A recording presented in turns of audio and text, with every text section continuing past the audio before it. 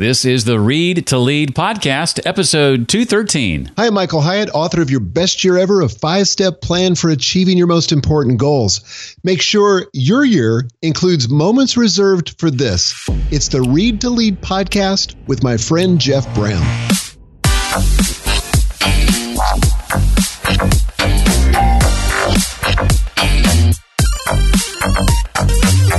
A, thinking you can't do something is a mindset that is worth examining about whether it's true or not. And B, it's important to be deliberate about living the life you want. Welcome to the Read to Lead podcast. This is the podcast that's dedicated to your personal and professional growth. I'm your host, Jeff Brown, and it's my belief that if you desire to achieve true success in business and in life, then intentional and consistent reading has to be a part of that plan.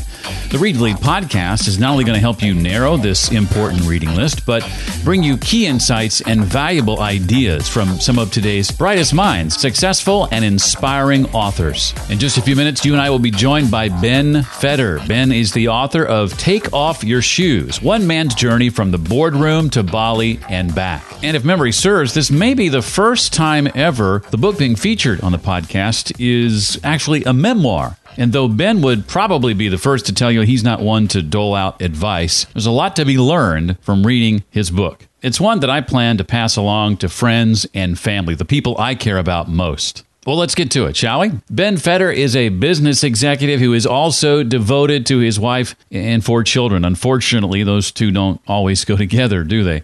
He is a senior executive at Tencent, the Chinese global conglomerate that owns WeChat and dominates China's internet-related media and technology industries. In fact, it's Asia's most valuable company by market cap.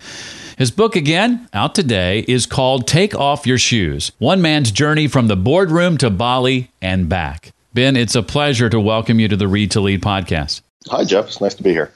Well, I thought we'd start by having you take us through your journey working for the video game company Take-Two Interactive and the events that led up to your becoming the CEO before we get into some of these other details about your time in Bali. Sure. Well, the events that led up to it, I'm told, are something that's never been done in corporate American history before, which was a changeover of the board and the management team by a shareholder vote from the floor of the shareholder meeting, which is to say no proxy fight, none of that stuff. It was just kind of very, very quick, very fast.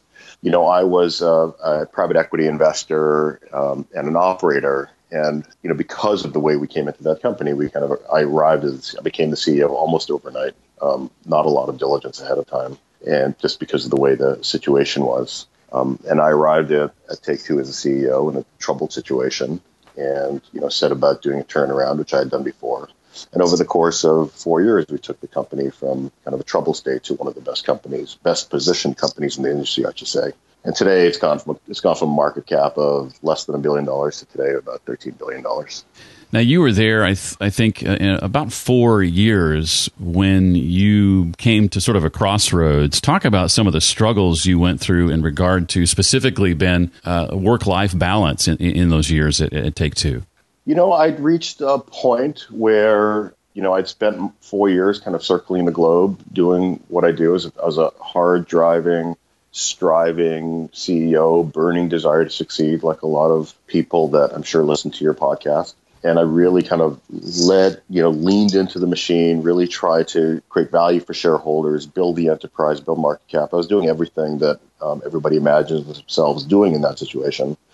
And somewhere along the line, I realized that I had left some of the key people in my life, not quite behind, but certainly kind of in the backseat somewhere. And there was a moment I remember kind of coming home from work one day, and my son, who was, I guess, in his last year of middle school, was barricaded inside his room doing his homework. I walked in and said hello to him. He just gave me some sort of grunt. And then, at dinner, he just grunted some more. And I had this realization that, I've been on an airplane for 4 years. He's a serious student. He's entering high school. He's just going to have his head down for 4 years. And then he's off to college. And then it's kind of over.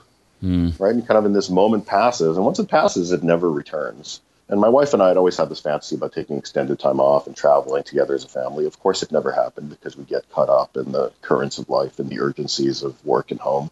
And I just had this moment of, now or never. This is, I was becoming this father and husband that I never intended to be. Somebody who's on the road and never around. And whatever success I had, I know all these, when I grew up, and I'm sure you do too, right? All these kids that had parents that were successful, but, had no relationship with them. And that's just not what I wanted. And there came a moment where I needed to decide, what is the life that I want? What life do I want to lead? How do I want to lead it? And what can I do about this realistically? And came up with the notion, actually my wife came up with the notion of, can we take a break? Can we just take some time off? Maybe borrow a little bit from our ultimate retirement and have it now when we're young enough and our children are young enough to really enjoy our time together and connect in a way that I wasn't able to connect while I was kind of running this global turnaround.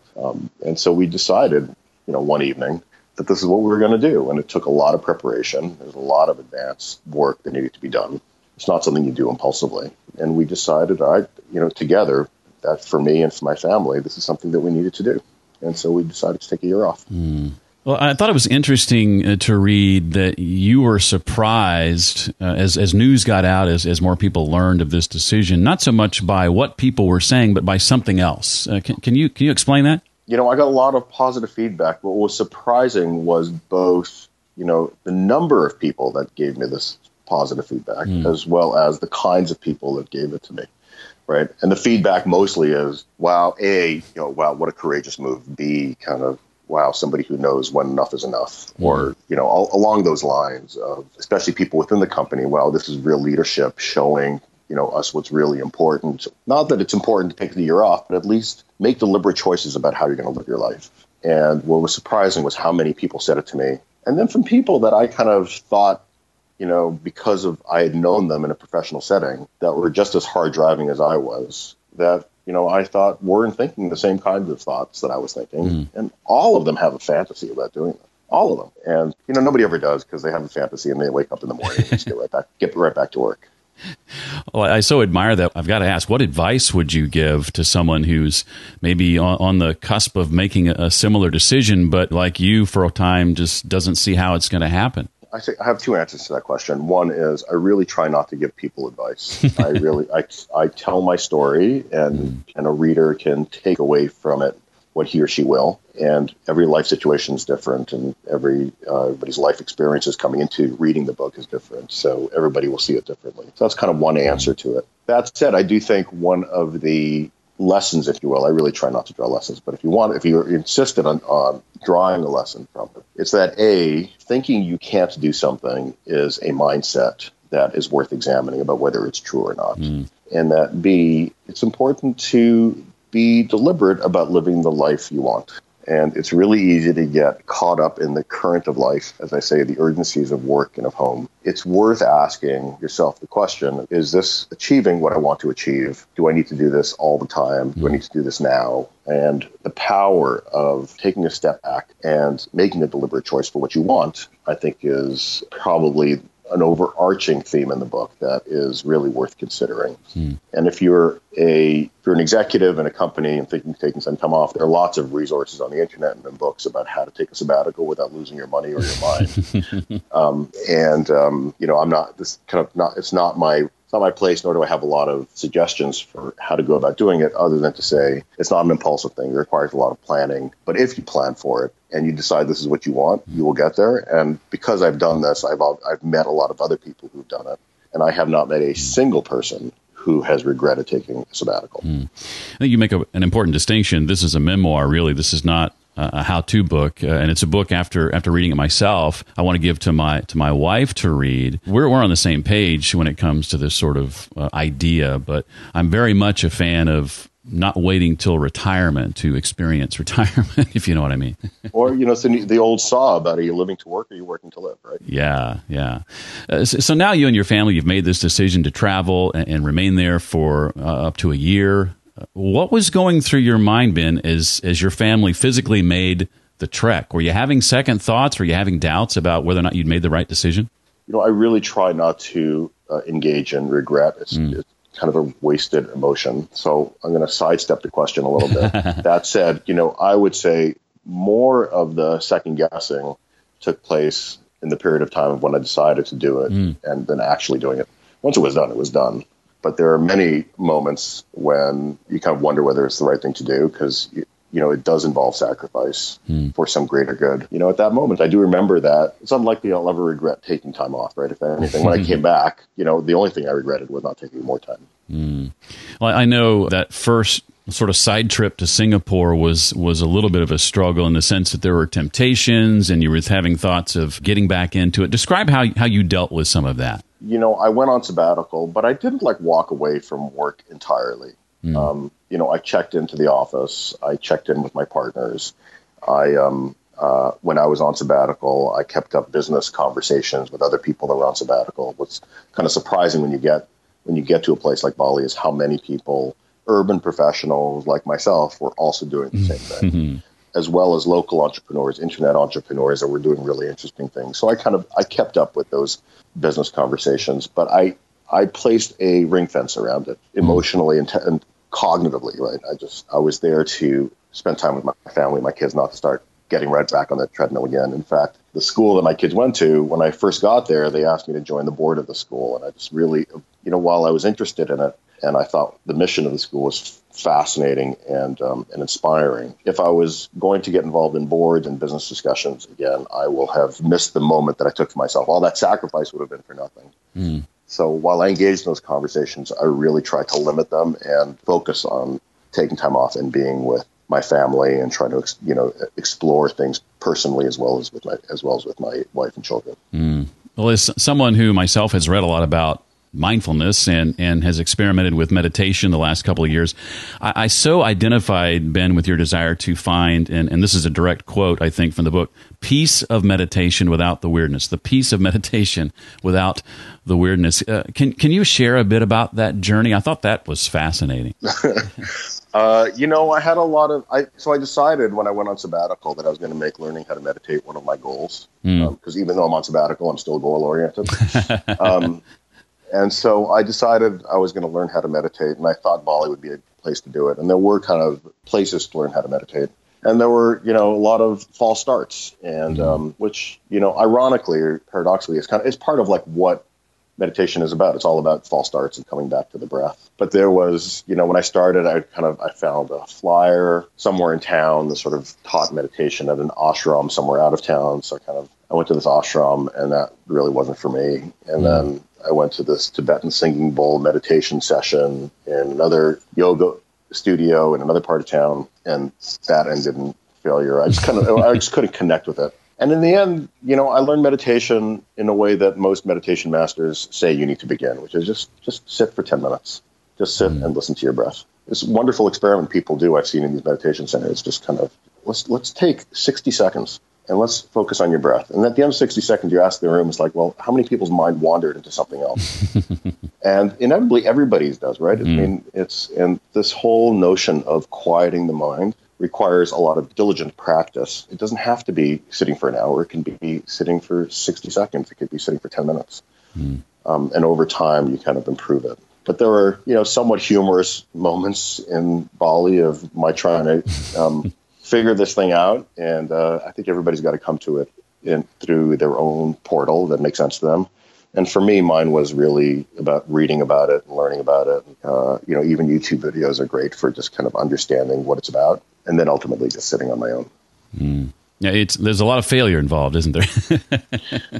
Well, I think failure is part of the process. People say in business, right? Don't be afraid of failure. Failure is part of learning. It's part of growing, which is absolutely correct. When your mind wanders, it's easy for somebody who's achievement oriented and trying to learn how to meditate to think that that's failure. There's a better way to do it, understanding that that's part of the process, and that moment of recognition is actually the moment of mindfulness.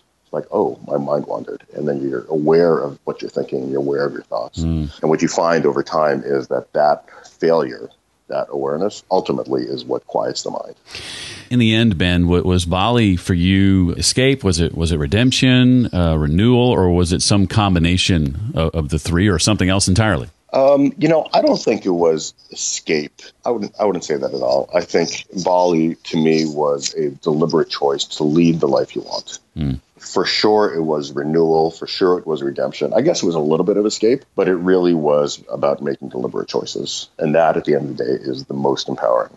And for me, too, it was also a journey of self-exploration. On the face of it, the book is kind of a story about my sabbatical in Bali with my family, but really it's about personal transformation, professional transformation, and even transition. And to me, the book was all about kind of learning about how to grow, how to have a growth mindset. There's a lot of meditation and yoga and even art and learning new skills late in life. It was all of that for me, in addition to connecting with my family and having shared experiences with my family that I didn't have before, right? I'd be traveling all over the place and I'd doing all these exciting things in my career, but it had nothing to do with the rest of my family. And, you end up feeling distant from them. So it's a way to reconnect as well. One thing I really keyed in on was upon your return, realizing how your colleagues and coworkers had viewed the time that had passed versus how you had viewed the time that had passed. To them, it was like a blink of an eye, and to you, it felt much longer. Is that an accurate way to say it? Yeah, it is an accurate way to say it. We all notice as we get older that time just flies, right? Where did the time go, right? Mm-hmm. And what I discovered was at least part of what that's about is as we get older, we're also get into our routines. We have our jobs. We get up in the morning, we go to our jobs, we come home, and it's kind of the same day in, day out. And what I found was when I walked away from that for a period of time and felt like every day I was experiencing something new and exciting and life-changing, that time slowed down and that it did not feel like it was passing away too quickly. And then when I got back to New York and I said, I'm back. People look at their watch like, you back already? It feels like you just left yesterday. And for me, I felt like I'd been gone an eternity. And for them, it's just like, well, between the time I left and the time I got back, they did 3 more deals. And that's all it was. And they're going to do another 3 more deals in the next. So it was kind of a little instruction on the relativity and how time moves differently depending on your perspective. What were some of the most difficult parts, I guess, of making the transition back to New York life and your job? Well, first of all, kids are really resilient, right? So the kids had an easy time. Oh, good. The grown-ups, a little bit of a more difficult time, right? So the first moment you walk into the city and see the skyscrapers, I had this tourist moment of, wow, look at those buildings. And to me, the fundamental challenge of integrating is this sense of being back in the city and wanting to achieve and succeed and do and have all that come rushing back to me on the one hand, and yet still have the muscle memory of, being still and focusing on other things that were important to me. And so it's the integration of what I call being and doing simultaneously. And that's the primary challenge. And I think I've arrived at a good place and a good balance between the two. But, inevitably things fall out of balance and you always have to, realign them. But that's the key integration challenge, or the key reentry challenge is kind of integrating the sense of being and doing. Well, Ben, this has been a wonderful conversation. Before I let you go, I'd love to ask you a couple of questions not directly related to the book. But before I do that, is there anything else you want to impart us with? As I say, I'm really not trying to provide any lessons or tell people what to do or how to manage their careers or how to manage their families. I tell my story. I think it's a compelling story. I think it's a compelling story precisely because of the view that I had from being the top of an organization and the courage to walk away from kind of a really exciting job that way. But apart from that, I want readers to take away from the story what they will take away from the story. It's a meditative story in a way. And I think there's a lot to learn, whether it's inspirational, aspirational, or motivational. There's a lot for your listeners to really get from a book like mine. Well, you reference a number of books in your book. I love it when an author does that because I make a list of some of which I have not yet read and want to read. What would you say are 2 or 3 titles, Ben, that immediately come to mind as having had a big impact on you the last few years, and maybe share why or how they impacted you as they did? Well, first, the book that comes to mind that I tell people to, what got me turned on to meditation in the first place, or mindful meditation in the first place, is a book called Joyful Wisdom by a meditation master named Yonggi Rinpoche. And he's got a really interesting story to tell because he grows up in Nepal with what would be described today as severe anxiety disorder. Part of the world where there was lots to be anxious about, your food security issues, shelter security issues. And then he becomes this monk and finds his way to the U.S. and he arrives and he sees all the shiny cars and the shopping malls and all that. And he thinks, wow, people here must be so happy. And then he kind of realizes what's really going on. And it's really an inquiry into, well, what's happening exactly? What is going through people's minds where they have everything they need, really, and yet everybody's walking around so tense. And so it's kind of an exploration that I thought was really compelling. And so that's one book. The other is Carol Dweck's book called Mindset. She's a professor at Stanford and really talks about, especially executives, that have either what she calls either growth mindset or a fixed mindset. And the fixed mindset says we have to succeed. Nothing counts but achievement and success. The learning is not important. And you have a fixed idea of how people behave and who people are. Whereas the growth mindset enables you to understand that people change, that our brains change, that our minds change, that the world changes, and that you have a curiosity and a